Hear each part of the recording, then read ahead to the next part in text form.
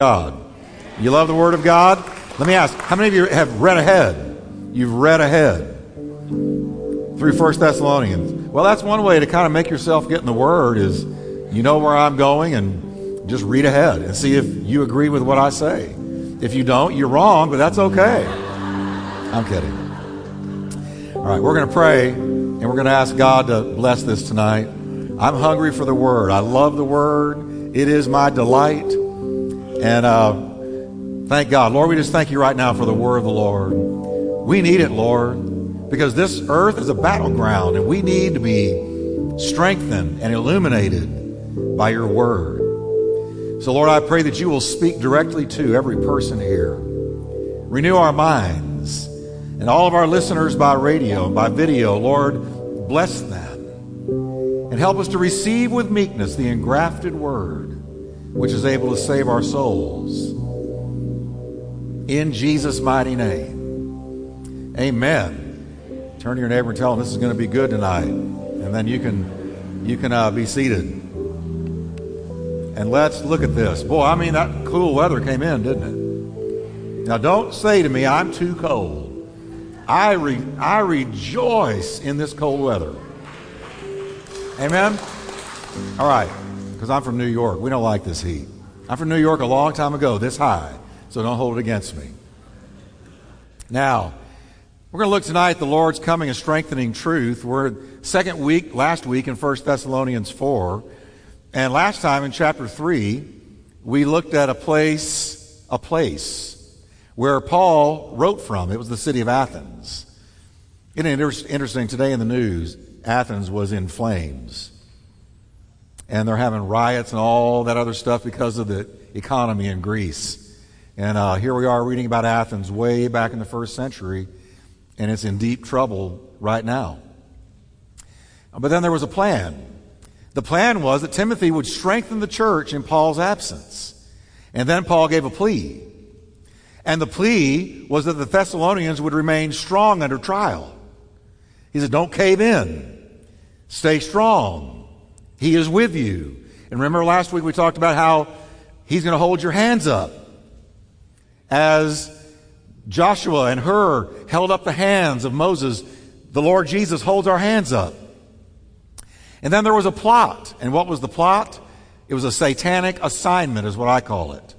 And it was Satan's attempt to overthrow their faith. You know, the devil isn't out to give you cause something to go bump in the night or give you a flat tire. That's not what the devil's after. You know what he's after? He's after your faith. I want you to catch that. He wants your faith. That is his target. That's the bullseye. He wants to make you stumble, rethink this stuff, decide that it's not all it was cooked up to be, walk away, give up on God, quit praying, get out of church.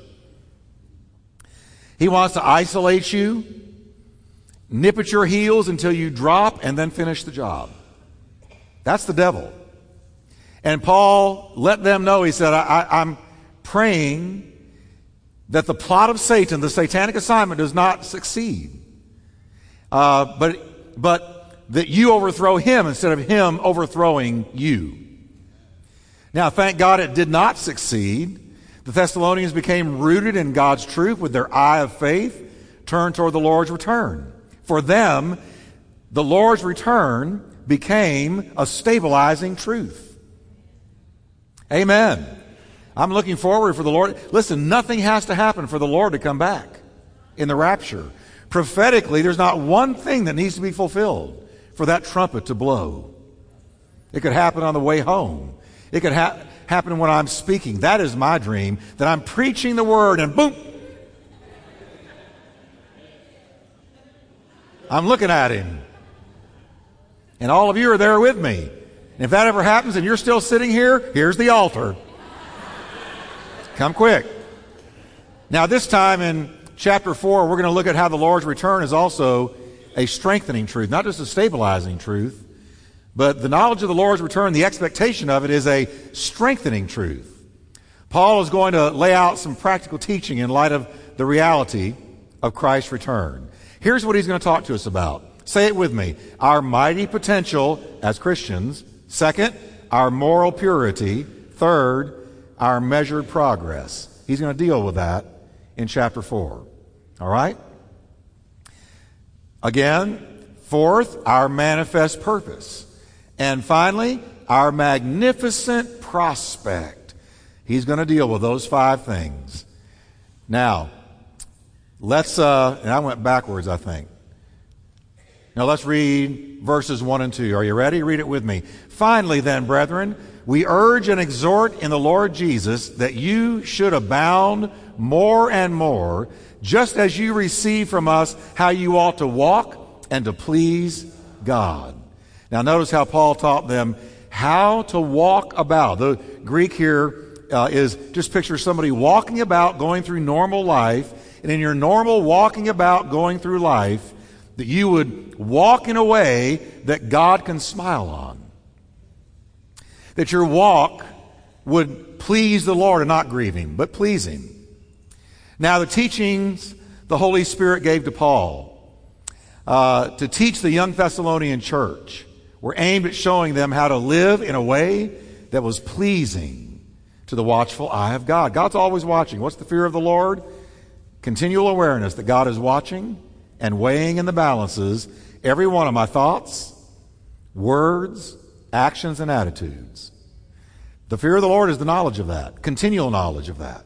He's watching and weighing every one of my thoughts, words, actions, and attitudes. When I have that continual awareness, I'm walking in the fear of the Lord. So he's teaching them how to behave as Christians. He even taught them eschatology. He taught them so many things. Listen, Paul was a walking, talking seminary. He taught them eschatology, the study of future, last days, prophetic events. So when we talk about the return of the Lord, that's eschatology. We talk about the temple is going to be rebuilt in Jerusalem one day in the near future. That's eschatology, prophetic events. Now, why this? Because as we'll see, the truth about the second coming of Christ spurs the Christian onto holy living. John said that when you have your eye on the return of Christ, it purifies you, even as He is pure. Paul was a teacher. The most profound teacher of spiritual truth in the history of the world, next to Christ Himself, was Paul. No doubt about it. I don't exalt him. He wouldn't have exalted himself, and he wouldn't have let us exalt him. But a profound teacher of heavenly revelation, unmatched in the history of the world, next to Jesus. That was Paul. In Romans, he taught salvation truth, setting before us the principles, problems, and practice of the gospel. But he didn't stop with Romans. In Corinthians, he taught sanctifying truth, warning them about the divisions, disorders, difficulties, and even the disbelief that can plague a local church. But he didn't stop with Romans and Corinthians. In Galatians, he taught separation truth, warning us against legalism on the one hand and license on the other. But he didn't stop there either. In Ephesians, he taught soaring truth, lofty and profound concepts concerning the church as a body, as a building, and as a bride. But he didn't stop there either. In Philippians, he taught stimulating truth about joy in suffering, sacrifice, service, and sickness. And in Colossians, he taught very sobering truth, the truth about Christ, truth about cults, the truth about the Christian. And then in Hebrews, no question in my mind, Paul wrote Hebrews.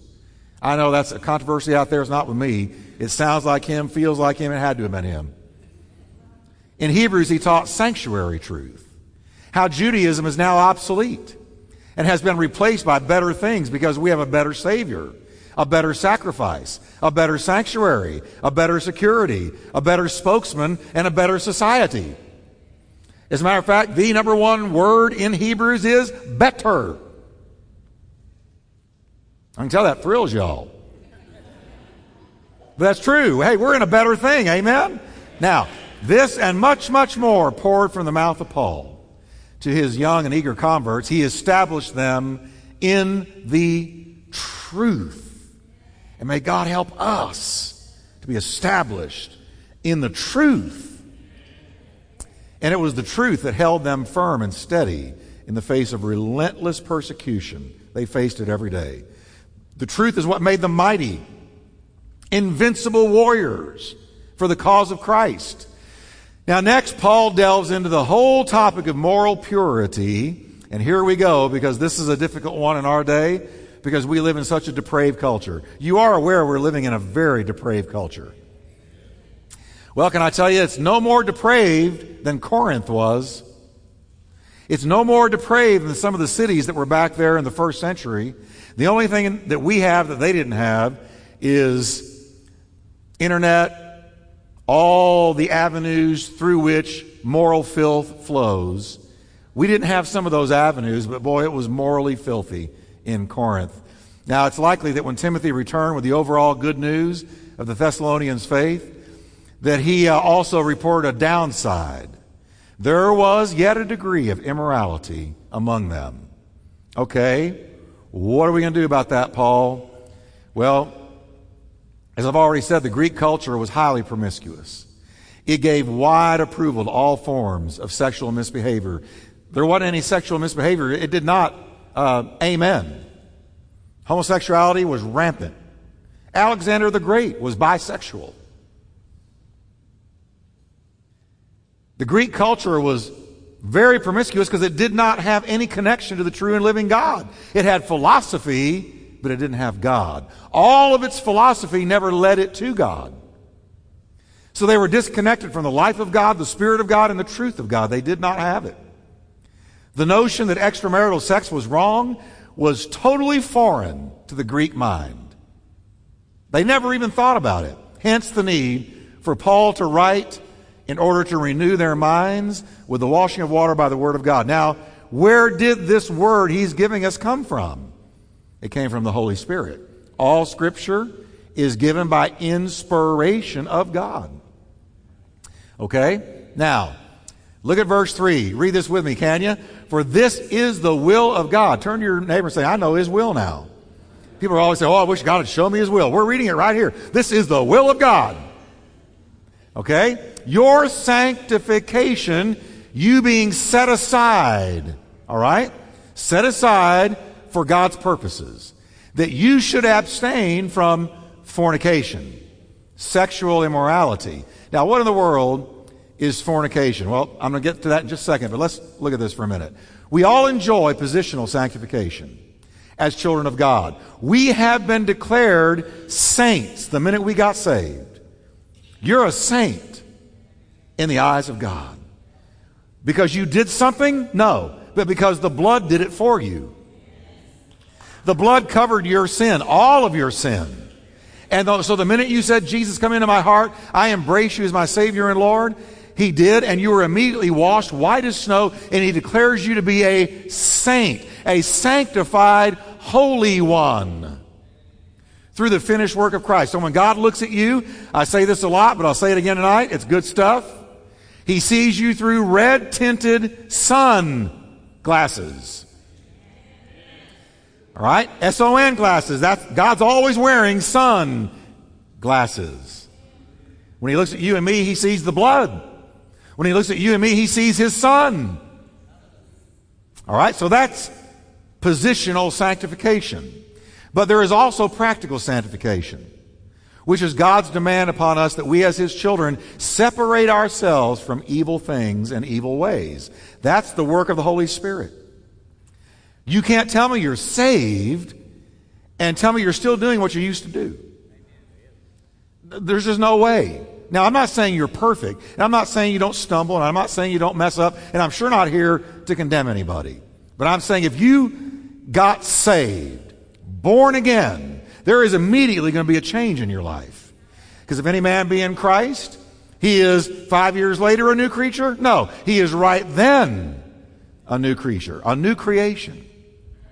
The old has passed away and all has become new. The first ministry of the Holy Spirit is the sanctifying work of the Holy Spirit. He begins to call us out of the evil of this world. And He separates us. That's why you'll begin to experience the Holy Spirit saying when you get saved, you need some new friends. You need to quit going there. You need to quit doing that. You need to quit reading that. I'm calling you to a new life, a new walk, new friendships, new relationships, new things to read. I mean, all becomes new. So that's the work of the Holy Spirit. That's not your work or my work. That's the immediate work of the Holy Spirit. Now, there's something we are to diligently pursue, and that's sanctification. It's made possible for us by the mighty indwelling Spirit of God. We could not ever remove ourselves from the evil of this world without the power of the Holy Spirit. I don't know how people make it without the Holy Spirit. I don't know how I would handle being out there right now, lost with what's going on in this world. No wonder they're smoking something, drinking something, shooting something, doing something to numb their brains from what they're seeing and experiencing. It's only going to get worse for the world. It's going to get better for us. Okay? Now, let's go back just for a second. The indwelling Spirit of God is how we are sanctified. And then the word for fornication is porneia. And porneia includes prostitution, adultery, and any and all kinds of premarital sex. That's fornication. Fornication is a sexual word that fits all sexual sin. It's not just sex before marriage, but all sexual sin is covered by porneia. Okay? No sin is more destructive to the family, more dangerous to health, or more debilitating to spiritual life than is fornication or sexual sin of any kind. And being that I'm talking about this, I'm going to shoot real straight and say tonight, this includes homosexuality, it includes lesbianism, it includes bestiality, it includes everything. All right? It's an equal opportunity word covering all sexual sin. Now here comes the message of God to His church. And He says it's destructive. And when people say, well, God is just a killjoy, He doesn't want me having fun. No, He doesn't want you destroyed. So watch this now. The Holy Spirit warns, give honor to marriage and remain faithful to one another in marriage.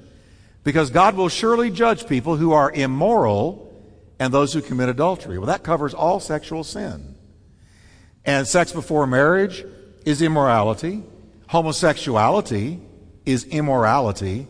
Lesbianism is immorality, according to the Word of God. Well, you're just a hater, Pastor Jeff. No, I'm not a hater. That's stupid. That is propaganda. If I'm a doctor and I find a cancer in you and I don't tell you a thing about it because I love you, is that love? No, if I let you walk out of there having seen it on the x-ray and don't tell you, I despise you. So, if I say that heterosexual sex before marriage is wrong, do I hate the heterosexual? Of course not. If I tell a thief that theft is wrong, do I hate the thief? Of course not. So you can't propagandize me with this stuff. It's pure propaganda put out by those who want to normalize what God calls sin. And that's what it is. Now, every believer must learn to control his body in sexual matters. That's what Paul says. Look at verses 4 and 5. That each of you should learn to control your own body in sanctification and honor, not in passion of lust like the Gentiles who do not know God. That's the way that world out there lives. What drives them? The passion of lust. What do they live for? The passion of lust. But Paul says, not you. Not now that you've been saved. That is not your motivation. That should not be what you're about. But you ought to learn to control your body. Now, don't go to play. How do you do it? Well, it's real simple. As a matter of fact, that verse is not real complicated to obey when you stop and think about it. You know what you can and what you cannot handle. You know where you can go and can't go. You know what you can look at and can't look at. So he says, learn to control your own body. Well, don't go to places that'll weaken you. Don't date people that don't have a 1 Thessalonians 4 verse 4 conviction. Hello? Just because they're in church doesn't mean they've got a 1 Thessalonians 4 verse 4 conviction. I hear some of you thinking to yourself, I wish I'd have stayed home tonight. Now listen, I want to tell you, God does this for our own good. He does it for our protection. But listen, if you're single and you start seeing somebody and they start saying, hey, isn't it about time we got to know each other a little more intimately than this, then you know they don't have a 1 Thessalonians 4 verse 4 conviction. And for me, that's very telltale. Now watch. In fact, don't date anyone you can't imagine marrying. Why bother? Why go on a date with somebody you can't imagine yourself saying I do with? Someday, don't go out with somebody that you can't at least have as a prospect. Why bother? Well, because I'm lonely. I'm kind of bored. I just want to have a date. Listen, why? Date. Now, I know this sounds easy to say, but date Jesus. Just get to know Jesus, and I would ask somebody right up front, where do you stand with fornication? Where do you stand on these things that are in 1 Thessalonians chapter 4? Just ask them right out front. Ask them. Where do you stand? Well, hey, this is our first date, man. I didn't mean to get this. Ask them right out front. Because if that's not where they are, you don't need to be going out with them. Don't look at things that are going to light the fire of lust. Hello. Be smart and wise about this issue. Focus on the things of the Spirit. I said focus on the things of the Spirit. Get into a strong church that feeds you the Word of God. And run around only with people that love the Lord. Why would you hook up with people that don't honor God? Why? You're only going to get in trouble. You're going to regret it. What fellowship does light have with darkness? What fellowship does Satan have with Christ? None. So we got to be smart about this. You can't run with people that don't have godly convictions and expect to not get burned.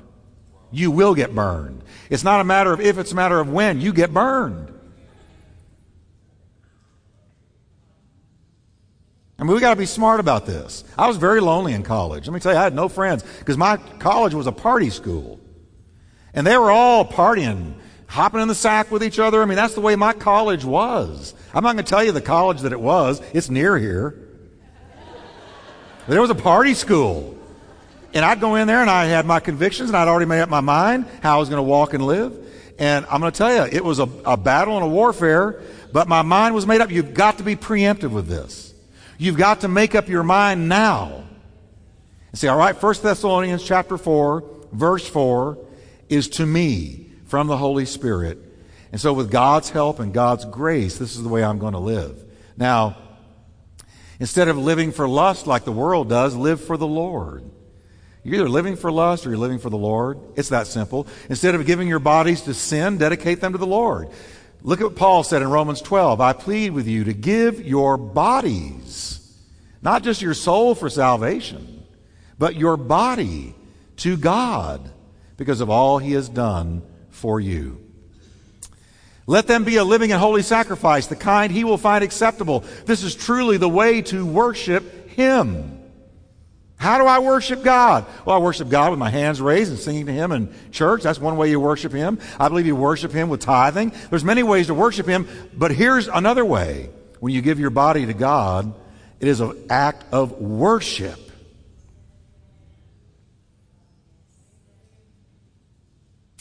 Paul goes even further to say that immorality is a sin against God the Son. And this is about to get real strong, but I'm just teaching you the Word of God. I'm just teaching you the Word of God, but this is about to get strong because the Bible gets strong about it. So everybody ready? Say amen. Now look what he says. Immorality is against God the Son, and God the Son will avenge it. Verse 6 to 7. And that in this matter no one should wrong or take advantage of a brother or sister. The King James says defraud. Defraud is when you excite a desire in somebody that you can't righteously satisfy. That's what it is. He says, I don't want you to take advantage of a brother or sister in this. The Lord will punish all of those who commit such sins. Who will do it? And what will he do? He'll punish. Wow. He'll punish all those who commit such sins, as we told you and warned you before. Now, here's these Thessalonians. They're sitting here. They've gotten saved. They've gotten filled with the Spirit. They've gotten water baptized. And all of a sudden, here comes this heavy word about immorality. And I mean, Paul is cleaning shop because some of them were still living in it. So, I mean, he couldn't be any more clear than this right here. He said, the Lord will punish, he'll avenge those who cross that line. Listen carefully. God draws the line beyond which we are not to go. He gives parameters in life, like you do with your children. You say, you can play out front, but you can't cross the street. If I see you across the street, I'm going to whoop you, and I hope I'm out there to see it, because if you cross it and I'm not there and don't have time to get to you, you could be run over. We give our children parameters. We give them guidelines. And you know what it does for that child? Makes them feel secure. My mom loved me enough to give me guidelines and parameters and lines in the sand that I can't cross. And why do they do it? For my own protection. I don't want to see you run over by a car. Don't want to see it. So he draws lines for us. And the line is simple. Here it is. No sex outside of marriage. To go beyond this is to defraud somebody. Defraud comes from a Greek word which means literally to step over, like stepping over a line. It carries the idea of crossing over a forbidden frontier. God has written no trespassing over every man or woman who is not one's own wife or husband. There's a sign on anybody's body that is not your spouse, no trespassing. God put it there. You say, well, I don't believe that. This is a new day. That's old-fashioned. Well, go ahead. You'll find out how old-fashioned it is. Go ahead. You'll find out that it's not a matter of old-fashioned. It's a matter of God's truth spans the generations. God's truth spans civilizations and cultures. It doesn't matter. Truth is truth is truth is truth. So, he's done even more than that. He's also posted trespassers will be prosecuted. Oh, man. I can just hear the email coming when this goes on the air. The Bible says the Lord becomes the avenger in this case. Isn't that what it said? I mean, I'm just reading it to you. That's what the Bible said, didn't it? The Lord will become the avenger. Well, wow, I don't know about this Christianity stuff. That doesn't sound like much fun to me. But haven't you seen what people go through when they walk in promiscuity? Haven't you seen it? Enough to know that God gave us these lines in the sand to protect us so that we wouldn't feel used, abused, taken advantage of. I love you, baby. If you love me, you will. And then you go ahead, and then he's gone in a month or less to the next conquest. Now watch this. The Lord Jesus himself is the one who deals out judgment to those who transgress God's moral laws. Jesus does it. That's what the Bible said. Jesus did it. Both sternness and severity are involved, as well as the goodness and grace of God following repentance. God forgives, and God is gracious, and he will wash you white as snow. But punishment for sexual sin is formidable. Now, as I go over this, I am not saying that God himself gave somebody an STD or gave somebody AIDS. Here's what I really believe about it. I believe that when you cross a line, you open the door in your life to the enemy to attack you. And it's not the Lord that does these things to you. I don't think he says, well, I'm giving that one AIDS. He doesn't do that. But when you cross that line, it's like when that child says, I don't care what mom and dad said, I'm crossing the street. And here comes the car. Mom and dad didn't send the car. The car was coming. But if you had done what mom and dad said, you'd be on the other side of the street and the car would pass you by and you would not be affected by it. But if you step into that street and that car strikes you, it's not mom and dad's fault, and mom and dad did not send the car. Right? But here's some of the things that sexual sin, I know, brings: guilt, loss of self-respect, exposure to shame, feeling used, spit out, taken advantage of, lied to.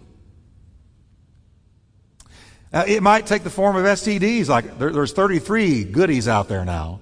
Last time I read, 33 of them. And do you know that if you went back to before 1960, there was like 3? The sexual revolution of the 60s gave us at least 30 STDs that didn't exist before the 60s. They multiply, they produce, they spawn. Sexual sin spawns these things. The car coming down the road. AIDS. Herpes. Those are ones that you can't get rid of. AIDS, take your life. Herpes, lifelong. Whatever form it takes. The Lord gives the solemn warning that sexual sins will be punished. There are consequences. Okay? Don't let the seemingly carefree world fool you. They lie. The media lies to you. They lie to you. They'll take people who are killing themselves and glamorize them on television. Charlie Sheen. Look at Charlie Sheen. What a train wreck. What a tragic individual who needs Christ badly. And yet, I saw last week, they did some story on him, kind of glamorizing him and patting him on the back and acting like everything's okay with good old Charlie. The man is on a fast track to suicide. But the media will lie to you. They'll cover up. They'll paint a totally false picture of the consequences of sin. They'll cover them up and won't tell you what happens to these people behind closed doors. They're liars. They have an agenda. Their agenda is an immoral agenda, a godless agenda, a secular agenda, an agenda that does not include Christ or the Bible or absolute truth. So they'll hide the consequences that people experience because of sin. But there will be punishment, and immorality, says Paul, is also a sin against the Holy Spirit, because therefore, he says in verse 8, therefore, anyone who rejects the instruction, or this instruction, is not rejecting a human being, meaning himself, Paul, but he's rejecting God, the very God who gives you his Holy Spirit. What's he saying? The Holy Spirit gave me this to give to you. This came from the Holy Spirit, not Paul. If you reject this, you're not rejecting me, you're rejecting the Holy Spirit's word to you. I know it's not easy. There's no way it's easy, especially in this culture. Everywhere you look, it is sex saturated. Everywhere. Man, you've got to get into a strong church. You've got to live in the Word of God.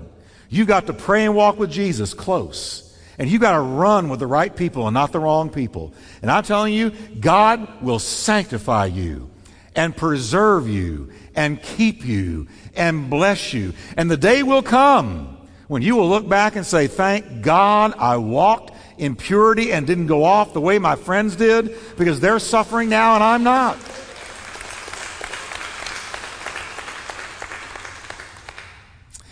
God sees all men as being either in Adam or in Christ. In Adam, we're controlled by the fall. In Christ, we're controlled by the call. If controlled by the impact of the fall, we obey the dictates of a ruined nature. But if we're controlled by the call, we obey the dictates of a redeemed nature. If you're in Christ tonight, you're after the call, not after the fall. Amen? You're a part of the call, not a part of the fall. All right? How many of you are called? Okay? So the called are to be ruled by a redeemed nature. Those that are of the fall are ruled by a ruined nature.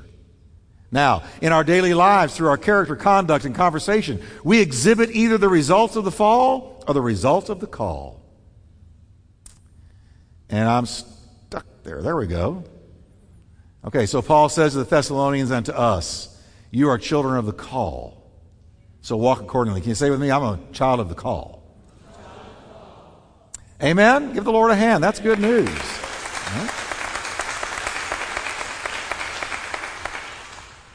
Okay. But concerning love says Paul is the most important thing of all. He sets love in stark contrast to lust by showing us what love taught. Verse 9, but concerning brotherly love, you have no need that I should write to you, for you yourselves are taught by God to love one another. Amen? You're taught by God. The Holy Spirit's teaching you. You know what He's teaching you? Love each other. But now, it's interesting, he does not use the familiar agape here. He uses Philadelphia, brotherly love, to underline the kind of love that believers are to demonstrate toward each other. So he's gone from sexual sin, which is not an act of love, to talking about love.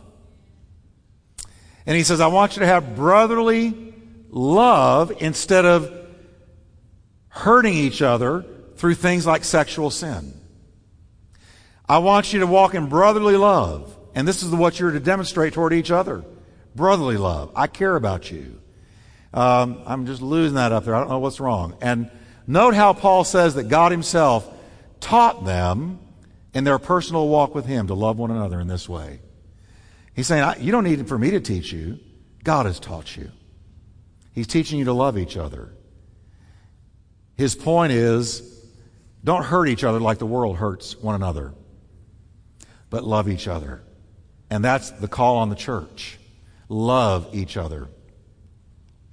Not only are we shown what love taught, there we go, but also what love wrought. Let's look at what love wrought. I can't do anything with this.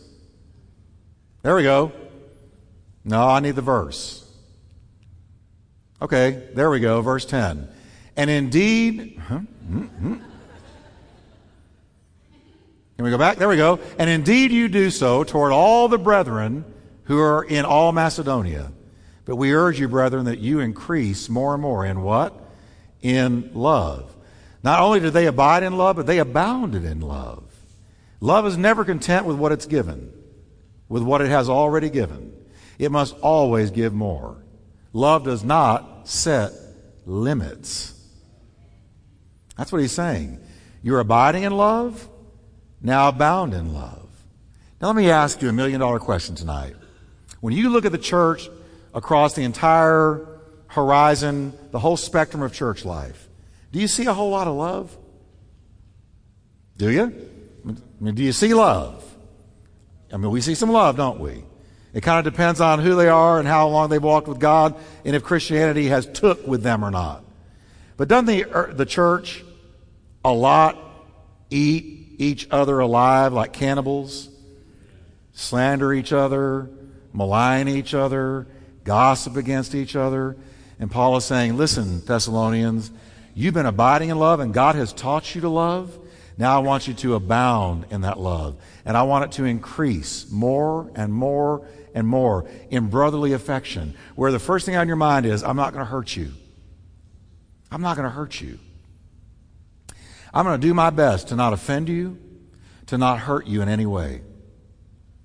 If what I'm doing is offending you, then bless God, unless it's just totally unreasonable and you're asking me like to never eat red meat again. I can't go there. But if something I'm doing is offending you and I can put it away, I'll put it away rather than hurt you. See, I'll give up the whole worldly teaching on sexual sin, sexual promiscuity. I'll give it all up, that the Holy Ghost can sanctify me and so that I won't hurt you. But beyond that, I'm going to walk in brotherly love where I'm thinking, now, is this going to hurt the church? Is this going to hurt my friend in Christ? Then I'm not going to do it. I'm going to be thinking of you and not just me. And that is really, really important in the body of Christ. And this is how we're to live. So they were told, don't set limits, but abound in love towards one another. Love has no quotas. It's like Niagara Falls. It never ceases to pour itself out. It is indefatigable. I can't believe I said that without messing up. It is indefatigable. It doesn't grow weary. That's Jesus' love. It doesn't give up. It doesn't walk away. Amen? Now, next time we're going to talk about our manifest purpose and our manifest prospect. Let's stand together, can we? Thank you, Lord.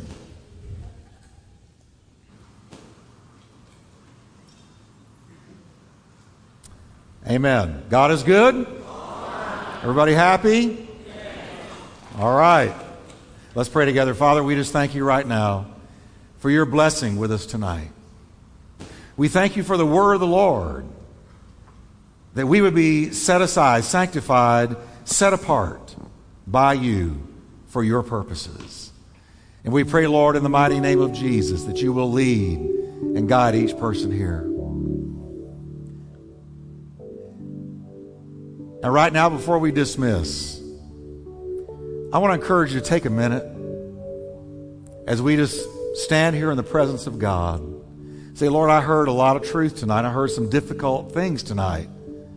But I receive your grace to empower me to walk in it. To walk in it.